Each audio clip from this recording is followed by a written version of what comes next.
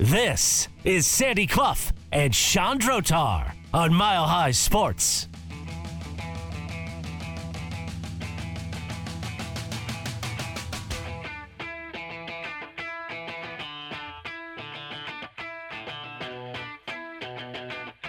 Hour number 2 on this Tuesday afternoon in the Mile High City. Sandy Clough, Sean Drotar.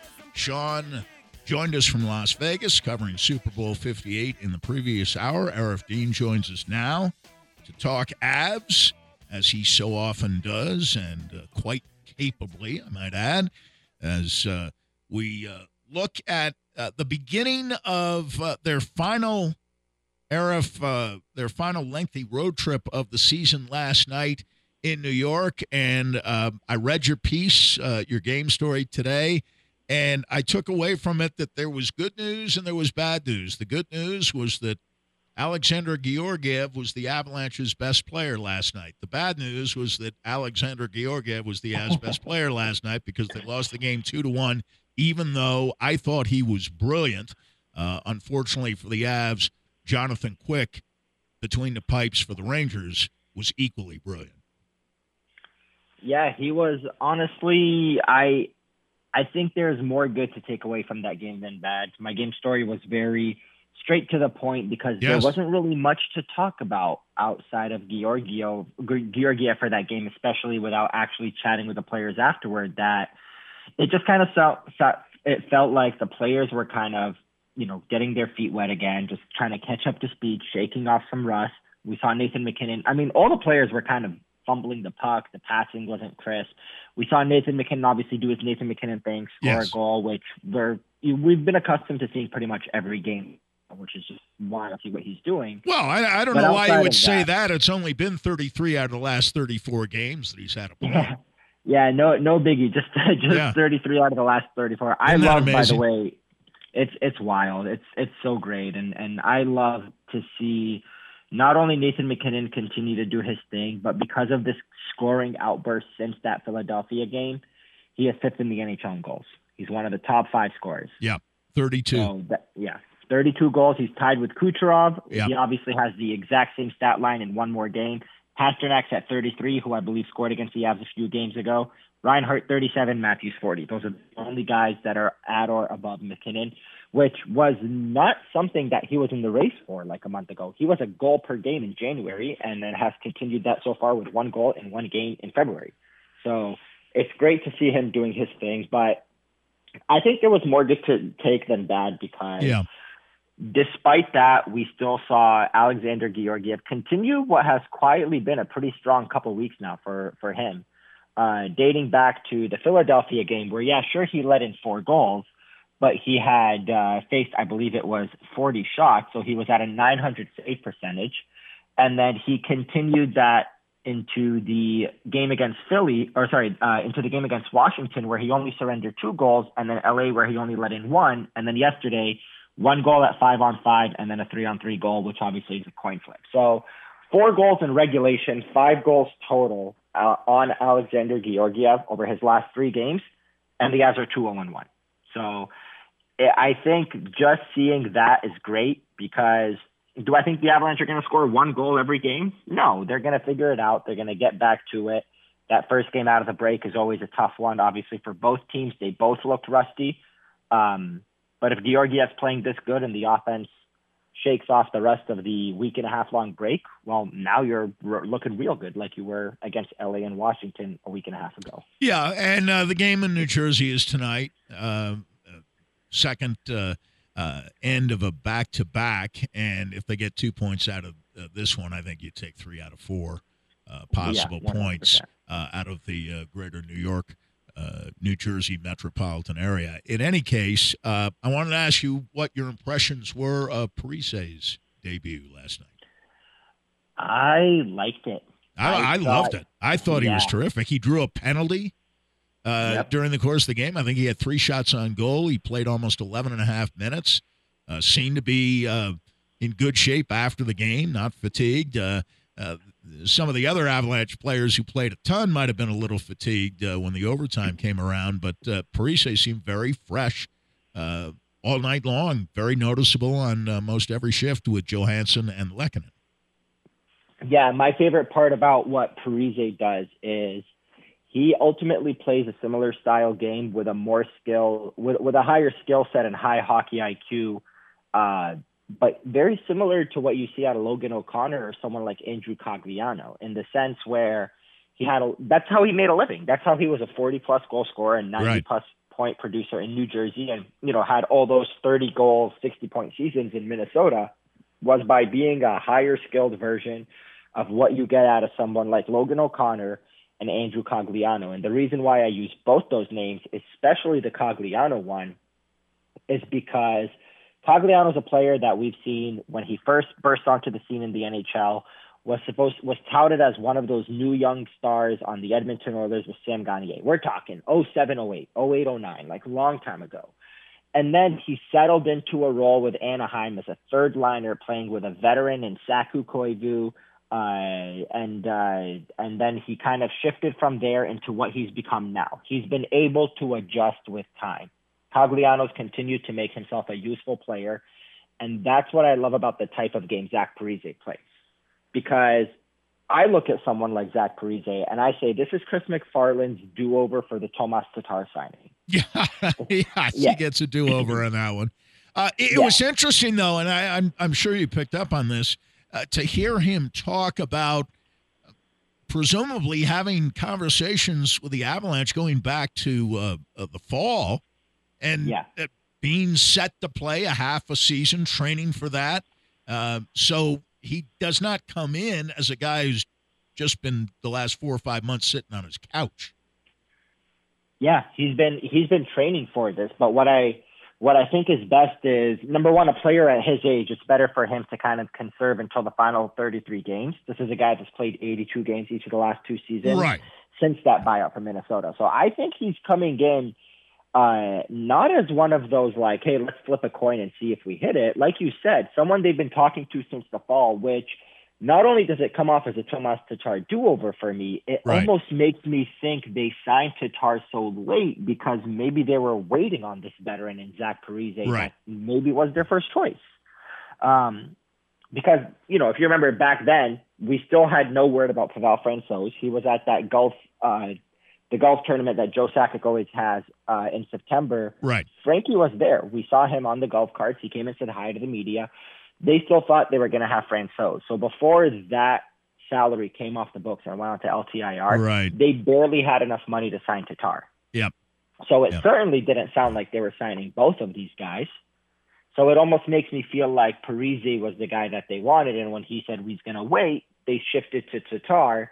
And maybe they would have came back to Parise anyway, even if Tatar worked out, because why not have more depth?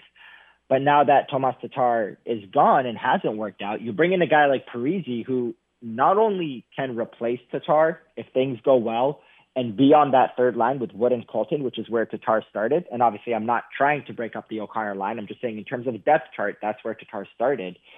But the beauty of having a guy like this is, let's go back to Cogliano, what I said about him. Let's go back to Logan O'Connor, what I said about him.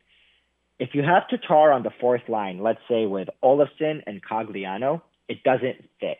Tatar is a player that brings a style of game that he's either scoring goals in the top 6 or middle 6, or he's not going to benefit you. Right. Zach Parise is the type of player who plays the type of game that can settle into that fourth line role if or when Nichushkin is back and this team is healthy.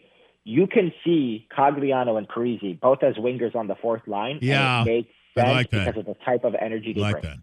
Like that. So that's what I like about him compared to someone like Tatar. And obviously, Tatar honestly didn't work. We have to get the goaltending situation. We heard from Jared Bednar earlier on, speaking at length, and more length than he usually speaks with on the goaltending situation. And I'm 66 years old, and I certainly remember the day when, a backup might play very, very occasionally back in the original 6 days, but you had your number one guy. Now, there's some guys. Toronto with Sawchuk in the last year of the original 6 with Sawchuk and Johnny Bower kind of split the duties. Sawchuk was the hot goaltender in the playoffs, and they upset Montreal to win the last Stanley Cup played in the original six here. And, of course, the Leafs haven't won a Stanley Cup since Yeah. the original six. But I remember growing up as a Rangers fan, and until Gilles Villemure proved to be an able backup, Ed Jockman was playing in almost all the games. And I remember in the playoffs, especially early in his career when he was playing almost every game, he was gassed by playoff time. And he wasn't really effective. And he was a very good goaltender. His first, second team All-Star multiple times in an era of some very fine goaltenders. And I fear for Georgiev in that respect. What's your reading on the situation? I don't know if Annunen is actually getting the start tonight, but that was projected by some earlier in the day that he would.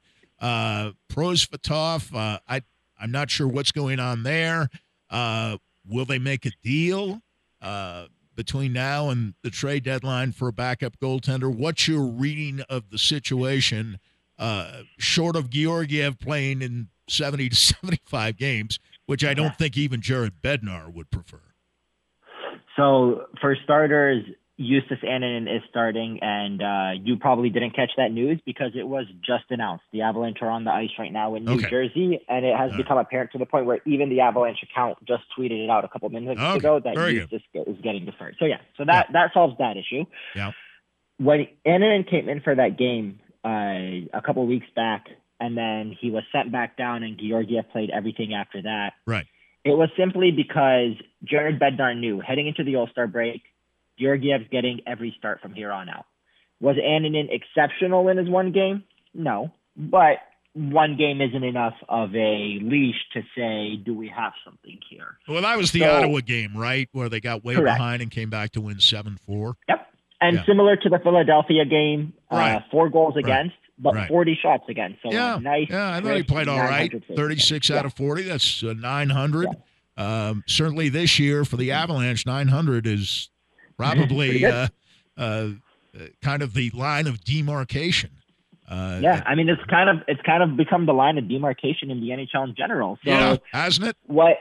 It absolutely has. The save percentage, the average save percentage around the league continues to drop, and this year is no different. But the way that I read it is Justus Annunen's going to get a game today. He's going to get maybe 2 or 3 of the next 7 or 8 or something, and they're just going to and that's just a complete prediction on my end, depending on how today goes, because he's going to need to play good in one to go to the next one. But the Avalanche, they're going to give him one final shot to truly see what they have.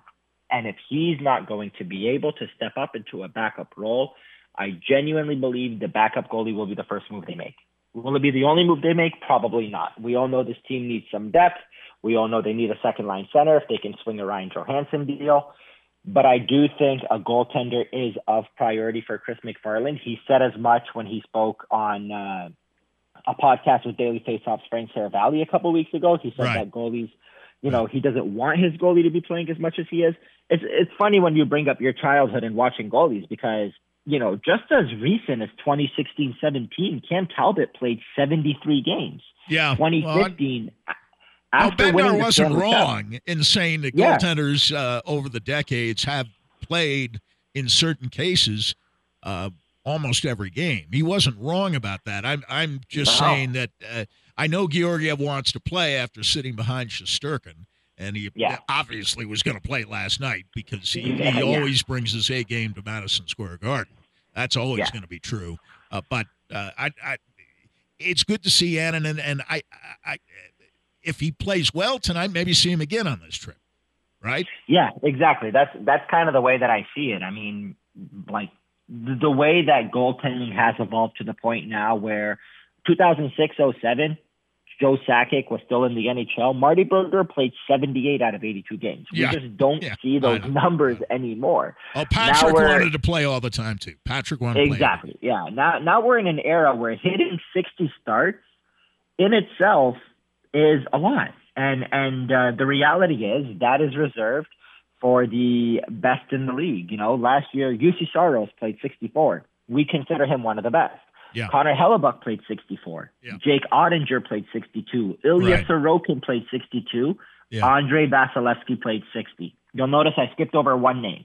Saros, Hellebuck, Ottinger, Sorokin, Vasilevsky. You can argue those are 5 of the best goalies in the NHL. Right. The only other guy that played 60 last year, Alexander Georgiev, played 62. Right. Is he at the level of those goalies? Probably not. Hopefully he will be soon. Last year he was pretty close, though. Last year he was. But you don't want to see it year after year. Not yet. Absolutely, you're right. You don't want to see him playing 60, 65 games year after year after year after year. No. But the crazy part is they have 32 games left. Obviously, Annunen is going to play today, so let's say 31 games left. Right. Of the final 31, you need somebody else to play 12 games just to keep Georgiev at 60.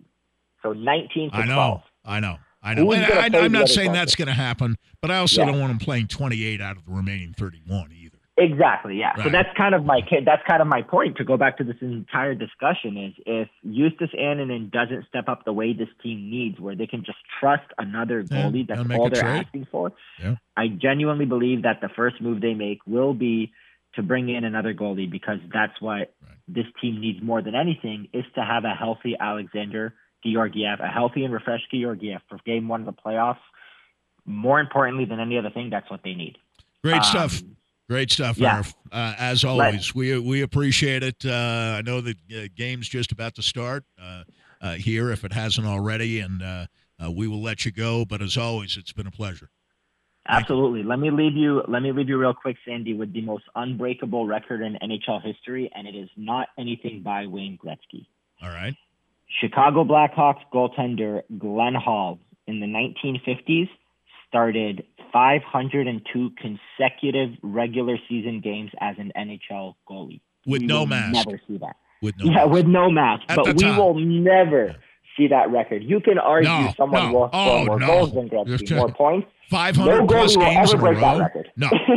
No. I mean, that's I mean, Cal Ripken's record is more breakable than that record from Glenn Hall for consecutive games played at 502. That is remarkable. Good stuff. That is the evolution of the goaltender. Yes, absolutely.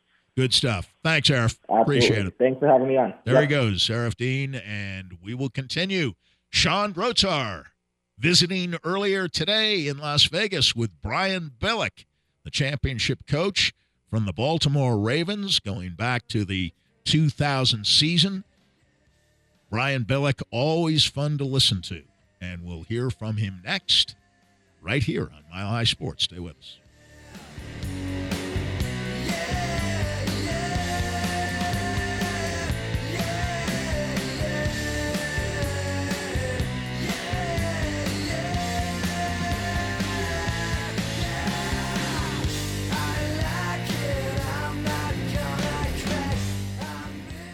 Welcome back to Sandy and Sean. I'm Sean Drotar, live from Radio Row at Super Bowl 58 in Las Vegas. We've been fortunate to talk to this gentleman a couple of times on the program. Super Bowl winning coach, Super Bowl 35 with the Baltimore Ravens, Brian Billick. Coach, nice to have you. Thank you for having me. Always great to visit in Denver. Yeah, it is a lot of fun to be able to talk to you about all these games, and especially now we get to Super Bowl, it's the big one. Yeah. And we're looking at the two teams that perhaps there's a little bit of fatigue from fans across the country because both of these teams have been either winning titles or in the Super Bowl or very, very close to it with regularity. But when I look at these rosters, and I've mentioned this before, but only 6 players from the Chiefs offense and the 49ers offense were in the last Super Bowl matchup. That's how much things turn around. So it's a tribute to these organizations. It's not as easy to keep at that level where these organizations have been, because even though they're back year after year after year, turnover in the NFL is 35 to 40% of every single year. Absolutely, and that's the key, because there is going to be that change. Or pro football organizations are living, breathing entities, and they change and they grow. And like you said, there's going to be that changeover with free agency, and that's the challenge right now. And the coaches have done a great job of making sure that they follow the lead of their players that do have the experience. That's the challenge of Super Bowl week right now, is how do I keep this week feel normal? Because at the end of the day, guys, practice is practice. Actually, the game is the game. We know how to do that. You've done that. It's all the peripheral things that now come into play. Radio Row, we're in Las Vegas. The pregame is longer. The halftime is like no halftime you've ever been a part of. You've got to coach them through that, basically to let them know that you've got a plan. We've been here before. We know how to deal with this, to give them a comfort zone so they don't wear themselves out emotionally. You talk about that halftime. That's something that I don't think a lot of people consider, but obviously it's quite a bit longer. How do you approach that when you look at it, whether you are up or you're down? What do you normally do and then realize we have to alter this? Is everyone just sort of quiet, or do you really keep it busy trying to? Well, we prepared them for, we actually practiced the halftime, for they understood, look, it's going to be longer. So what we're going to, normally you come in, you go to the bathroom, you do whatever you can do to kind of figure out what are we going to do, and then you're back out on the field. It's very quick. We actually create a structure where they'd come in, do the normal thing, have a quick meeting, stretch. We stretched as a team in the locker room. Now, whether that made a difference or not, I don't know, but at least the players felt like, okay, we got a plan. Structure. We know what we're doing for this. Then we'd meet again real quickly, and then you go back out. Basically, just to even if it's a placebo, to give them, we know what we're doing here. It is different. We're dealing with it so we can get back into that comfort zone of being back on the field. So when you are looking at this game in particular, and you look at the coaches, and that's a lot of it, right? They're living, breathing entities, but the culture actually does matter. Sometimes we talk about culture and it's not as big a deal as some people expect, especially in certain sports. But in football, when you have the leadership, whether it's at the GM level plus the coach level, and then hopefully the quarterback level in many cases, especially today, right, then you do kind of have a culture. But when you look at what Kyle Shanahan and John Lynch have done on one side, and you look at Brett Veach and Andy Reid on the other side, the quarterback's been there for the Chiefs. The quarterback hasn't been there for the Niners. That they were hoping at this point this would be Trey Lance, and it didn't work out. They were able to adjust, and Brock Purdy's where he is. But that part of the culture of building football, is it always top down, or does some of it work its way up from the bottom? No, it's both. And when you really have something going is when you have enough players as a basis, because that's who the players are really going to follow. You can set a tone as a coach, and you can try to set that structure. But in our Super Bowl team, we had some great veteran all-time, Rod Woodson, Shannon Sharp, Jonathan Ogden, certainly a Ray Lewis, that you could lean on them following your gatekeepers. You got to make sure that they're on board. I tell a story all the time. I knew the minute we were going to beat the New York Giants in Super Bowl 35 was we were in Tampa, and we had to go to one of those Florida directional schools to practice, Northwest, Eastern, whatever. And traffic in Tampa being what it is. And I was a coach, never had a lot of rules. We had no bed check, no curfew. The whole time I was the coach in the NFL and as a head coach, and even at the Super Bowl. But I said, guys, I want you to and from practice on the bus, okay? Just because we got an escort, and I want to know that you get there, they get you back. Well, after our first practice, we're walking out of the locker room. I'm behind Shannon Sharp and one of our young players. They don't know I'm there. And the young player looks at Shannon and says, my aunt and uncle are here. You think Coach let me ride back with them? And Shannon could have easily go, oh, yeah, that's the coach's job. You deal with that. But I knew that my gatekeepers were in charge, because Shannon looked at the young player and said, Coach said we're going to and from practice on the bus. Get your butt on the bus. Right then I knew my gatekeepers were in charge. The young players were following them. We were going to be in good shape. Let's bring that back to the Denver Broncos, obviously, where Sean Payton and George Payton as well are trying to create a culture under relatively new ownership. So a lot of this has been in flux. Payton's just finished his first year. George Payton's been a little longer, only the second season for new ownership. The first one, they were kind of getting their feet wet as a new group in the NFL. The Broncos don't have a lot of all-pros. They do have a tremendous man of the year candidate in Justin Simmons, who's been that way multiple times. Garrett Bowles this year has been that candidate for the Broncos, but Simmons has been with the Broncos since 2015, since the year after the Super Bowl. Right. He's been on a losing team ever since. Right. He's done yeoman's work, but how many more players do you need like that to create that culture? Is it talent-based, or is it the person? Well, it's both. Ultimately, that leadership is going to stem from the talent. You can have the greatest guys in the world, but if they're not talented, if they can't deliver for the teammates, they're not going to follow them. You want to build up as big a base as you can. You want that base of guys that they can lean on, and when you hit that storm, that are we okay? Are we doing okay? Obviously, job one for them is, where are we at the quarterback position? That's got to be set. So that the players understand this now gives us a chance for you then to establish that culture that certainly Sean Payton is familiar with, but he knows he's going to have to establish, like he did when he brought in Drew Brees and was able to start that. That's obviously job one. Going to that point now, the Senior Bowl is behind us. Some of the draft process will really start in earnest, after the Super Bowl wraps up next week. But for the Broncos, for Sean Payton, they know they need a quarterback if they're moving away from Russell Wilson. This is always sort of the question I have when you talk about drafts, right? The idea of when you love a guy, go get a guy. They picked 12th. The Caleb Williams Drake May, Jaden Daniels, almost certainly going to be gone. Now you're in the Bo Nix, Michael Penix, J.J. McCarthy kind of group of quarterbacks who a lot, at least the evaluators, believe it may be end of the first round, second round guys. Broncos don't have a second round pick. They do need a quarterback.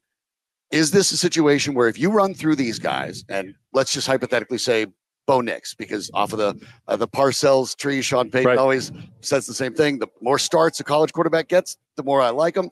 So let's just say it's Bo Nix. Nobody really thinks Bo Nix is probably worth, I've used finger quotes here, the 12th pick in the draft. But that doesn't necessarily apply to any specific team. Your team situation throws all that out the window. No, the idea of is a player, is it a good pick, a bad pick because you got him later? That's all valid observation unless you're talking about quarterbacks. If you make the evaluation, this is a legitimate pro quarterback, that this can be the guy, doesn't matter where you take him. So that's really the fundamental, and history will tell us that 50% of the time in the first round, you're going to be wrong. I don't care who you are. It's a 50-50 proposition. There's no reason all of those guys shouldn't be great pros. Just like there's no reason that Justin Fields, Bryce Young, Sam Darnold, Baker Mayfield, the list goes on and on. There's no reason they shouldn't have been top NFL quarterbacks. So you go in understanding it's a 50-50 crapshoot, okay? So they have to make the fundamental decision. Which of these guys are that? There'll be multiple, maybe only one. If you think it's only one, then you got to do and you think he's in front of you, you got to go get him. Now, if you're lucky enough that you value, say, a Bo Nix, and you think he's a legitimate guy, and that's where it begins. That's where you make your money. Is he a guy? Knowing that we got a 50-50 chance of being right, then you take him at 12. 12 is an interesting pick because typically when you're talking about the teens, it's one of two things. Now, let's remember, Patrick Mahomes was the 12th. Right. But it's usually a guy that is there because for some reason he's been nixed enough that he falls out of the top 5 or 10. So he drops that position, which is a cautionary tale. Or it's your reach. He really belongs in the 20s, but you're reaching at a need and you bring him in. And you look at the history of 11 through 20, it's spotty. Yeah. It's spotty everywhere, but it's for that reason. So you gotta ignore all that and decide, do we think this guy's a guy or not? San Francisco thought Trey Lance was that guy, and they were wrong, and it ended up being the last pick in the draft. So that shows you that there's a little bit of danger in this, but it begins with, do you think he's a guy or not? If not, you take him if you can get him, and if not, you move up to get him. You're not going anywhere without a quarterback. If you're getting to watch us on video, you see the coat that Coach is wearing, Signal Relief. We've talked about it a little bit before. Signalrelief.com is the website. It's a simple patch that basically sort of blocks the signal from your brain to where the pain goes. I have one on my shoulder right there. Now. Then I love those testimonials. Yes, the real deal. I tried one this morning. So yeah, but what have you seen from Signal that well, just that. What I love about it, the ultimate healing comes from your ability to work through the pain, work the muscles and the joints. I worked with pro players for 40 years, and you go into a pro training room. There are hundreds of thousands of dollars, STEM machines, whirlpools, hydrotherapy pools, all with the idea of getting them to be able to deal with that prohibitive pain to get them back on the practice field. This does the same thing. It's reusable, so it's very cost effective. What I love, you put it where you need it. If I'm 18 holes of golf, I'm going to put it on my lower back. If I get out of the pool 3 days a week, I swim, it's my shoulder or my upper back. That helps you deal with that little bit of prohibitive pain that now allows me to work through that pain, because now you work the muscles, the joints through that. The more you do, the better you feel. The better you feel, the more you do. It's a great product for that. It's reusable, 100% money back guaranteed. If you don't like it, you will like it. Very, very easy to use. And I tell you what, it's the real deal. It's going to block that little bit of prohibitive pain that keeps you from doing what it is you need to do to get back in the game. Yeah, because when muscles are tight, if you can't move them, they can't get better. That's just the way it is. The more you do, the better you feel. The better you feel, the more you do. Exactly. Motion's medicine. Well, if you want to try it for yourself, you can go to signalrelief.com. Coach Brian Billick has a promo code for you. It's easy. Just coach 20% off. Can't beat signalrelief.com and check it out. So, Coach, always a treat to talk to you. Thank you. It's fun to come out and get to do it in person once a year. Love it. But always appreciate having the opportunity. Very good. Enjoyed it. Thank you. Yeah, thanks so much. Coach Brian Billick. Welcome back to Sandy and Sean. I'm Sean Drotar, live from Radio Row in Las Vegas, Super Bowl 58. Joining us, Mike Yam of NFL Network. Mike, thanks for joining us. Absolute pleasure, man. We got all the fanfare, the hoopla, Radio Row. I'm sure you guys are having a blast. Yeah, obviously it is fun in Vegas. This is a city that's been wanting this forever. It wasn't that long ago. There were no sports teams in Las Vegas, and the idea was verboten. And now, of course, you have teams of all varieties. The A's are coming as well. It's a gold rush coming to Vegas, and now it's the perfect city to actually host a Super Bowl because it's built for this kind of thing. Yeah, for sure. And over the years, it's funny because I've been here the last couple of years because the East-West Shrine Bowl was here in Vegas and moved to Dallas this past season. But to me, and then all the years doing Pac-12 because we had our conference tournament here at T-Mobile. So it was a ton of fun. But you're right, this congregation of sports, because you're right, when we were younger, it's like it was so taboo. Oh, right. It was funny because I was watching yesterday on NFL Network. We were doing Roger Goodell's press conference, and I couldn't help but notice the amount of questions about betting and gambling. And look, I think that would have remained even if the Super Bowl wasn't here in Vegas. But I think to your point, there all of a sudden was more of these questions, I think, based off of the location of this year's Super Bowl. Yeah, in fact, for those who are looking at this on video, if you could see all the way over there between me and Mike, there's literally NFL slot machines sitting at the end of Radio Row. So, Vegas is going to Vegas. That's just how it's going to work. No question. But before we get into the game, of course, you have been with the Pac-12 network for a while, and I would say former, but we're all former Pac-12 now, aren't we? Yeah. It's sad to see. I would argue of all the sports stories that are out there, and I'm saying from a sports perspective, the demise and what we're seeing dissolving of the Pac-12 conference, I think is the saddest sports story you're going to see. The tradition, the history, the rivalries, West Coast dominance. To me, the fact that we're not talking about this league moving forward is it sucks. There's no other word to use. Could you imagine if Washington had won the championship? That would be the most Pac-12 thing ever to happen to the Pac-12. All the years, honestly, knocking on the door, the fighting the narrative of the teams being competent enough to go and win. I can't even tell you how many times, Sean, I was making the case for Utah being one of the premier teams in the NFL in college football, and yet still falling short. The success that Oregon has had over the years, it was sad. Hell, this is not too far removed from Mike McIntyre being the head coach there and playing for a Pac-12 championship against a really good team like Washington, still seeing some of those guys on that CU roster playing in the NFL.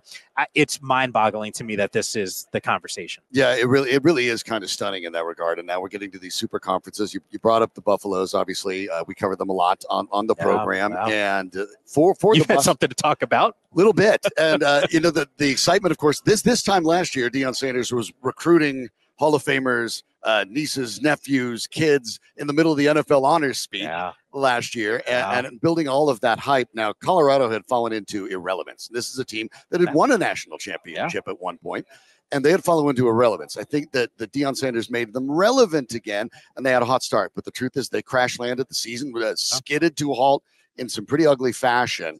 But it's fascinating to see what Sanders is doing, and I'm curious to get your point on it because we talked about, you almost said NFL. Well, NIL is changing things dramatically, and Sanders seems to understand that selling it, maximizing it, coming to Colorado gets you eyeballs, which gets you paid. Even though the program itself had been irrelevant, relevance is back. But now, to stay relevant, you have to be good. Do you think that Deion Sanders, from what you've seen in the first season, can continue now looking with Pat Shurmur, presumably as offensive coordinator? They still haven't hired a defensive coordinator. Do you feel that this can be sustainable? Because we're at a point where Deion Sanders has never not coached his sons. Yeah. And next year, that's going to come to an end. To me, look, I don't know if he's long for this job. That was one of the concerns that I had when it was announced. But if you would have said to Rick George when he made the hire, this is what the path is going to be after the first campaign. We're going to be the talk of the sports world. Yeah. The reality is every time I was at NFL Network and I look up at one of our monitors, it's one show from ESPN, it's another show from Fox.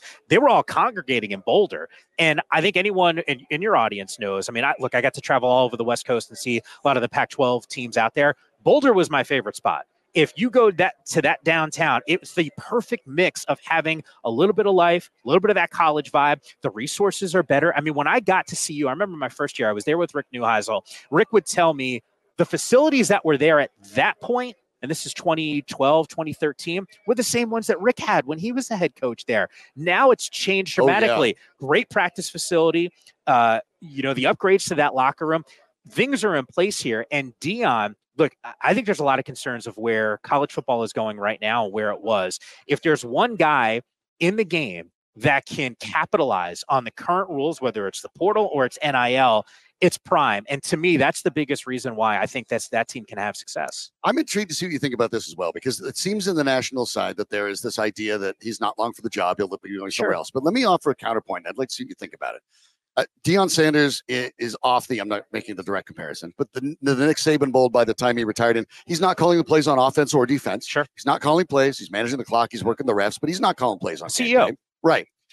But at the NFL level, that's not the same kind of thing. And Deion Sanders, I think, even understands he's not really an NFL coach, nor does he even have necessarily the interest in doing so, because the expectations are so different. So I think he's a good fit in college where he's going to stay and be able to maximize his ability. Yeah. The question is bigger programs. Of course, his name got floated when Saban retired. But if you're a program like Alabama, you don't necessarily need Deion Sanders. Colorado was desperate and basically handed over the keys, said, you drive the car. We need to be back to relevance. But I'm not sure if you're the Bamas, the Texases, the Ohio States, with these large alumni bases, this well-oiled machine, they don't need necessarily what Deion Sanders brings. And I'm not sure that he might not stay in Colorado longer than a lot of people think. So I don't know if I wouldn't fight you to the death on it. The only pushback that I would have is the landscape is changing so dramatically that when Nick Saban rolls up and let's say he's still the coach at Alabama, there's a certain amount of cachet that comes with that. And players want to go there because he's my ticket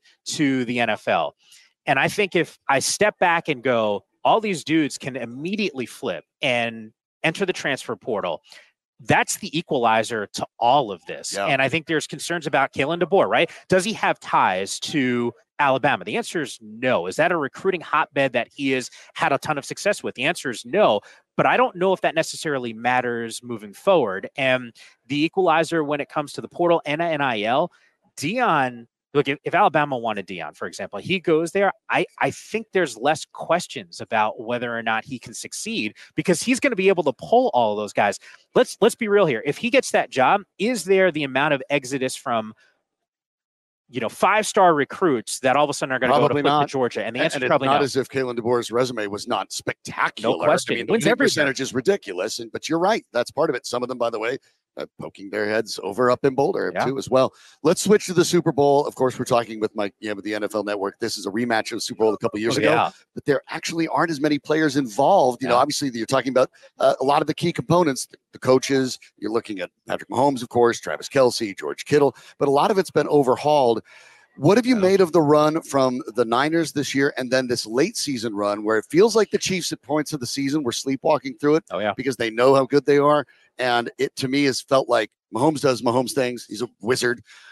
But it's been Kansas City's defense that I think has really shocked people in the last month. No question. It's a real flip in the identity of that team. And look, we're here at Radio Row, I'm looking up, I see 15 on a huge banner and Travis Kelce. Those are the identifiable names. But the reality is, if you look at this team's defense, whether it's Jones up front creating havoc for opposing quarterbacks, if it's Trent McDuffie, another guy who's Pac-12 ties when he was at Washington, this defense is the biggest reason why they're here at this stage. To shut down a Ravens team the way that they did was remarkable and nothing short of spectacular. I look at that team going on the road and beating a Buffalo squad the way that they did. We're talking a Miami team. Off the top of my head, Sean, I think it's like 1, 4, and 6 in terms of the total offenses that defense shut down to get here. If that doesn't scare you as a Niners fan, I don't know what will. But I think you make a really good case that's not discussed nearly enough. This team from Super Bowl 54, this Niners squad, is not the same. We were doing this on NFL Network the other day. I turned to Brian Balding. I said, Baldy, look at the names of the dudes who were on this roster then or the roster now that weren't then. It's straight up like absolute beast. It's the Christian McCaffreys of the world. Brandon Ayuk. This team has invested financially. They got like the top, they got like 6 or 7 of the top 3 paid players at their respective positions. Right. So there's been a real financial commitment for this team to go and win. And I think it's got to be gratifying for that front office that they're 1 win away from the Super Bowl. And it gives them an opportunity to have a quarterback on a rookie deal, which is how 100%. you can do that. And of course, the bill eventually comes due. So, and it will come due. And I think what's going to be fascinating. It feels like the window's open right now, right? 100%. I mean, you won't be able to keep everyone when you have to pay Purdy. Yeah. So that makes this interesting. And I don't know if Purdy gets one of those massive mega deals the way the narrative is, but I don't know if San Francisco is here without Brock Purdy. So I think those who have continued to call him a game manager, I don't know how fair that is. Is a bad thing? I've looked at it. I'm not really sure when people look at it.